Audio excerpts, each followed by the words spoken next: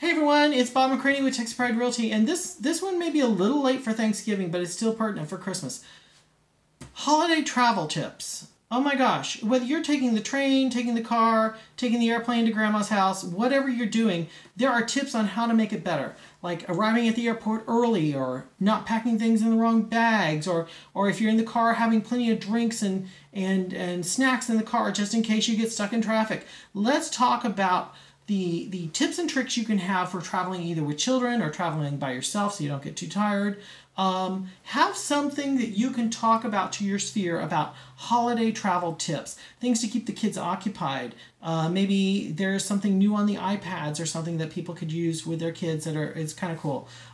Anyway, I leave it to you, but there are lots of ideas out there. Find the best one for you. Bob McCranie, Texas Pride Realty. There'll be another Realty Idea of the Day posted tomorrow. Bye-bye.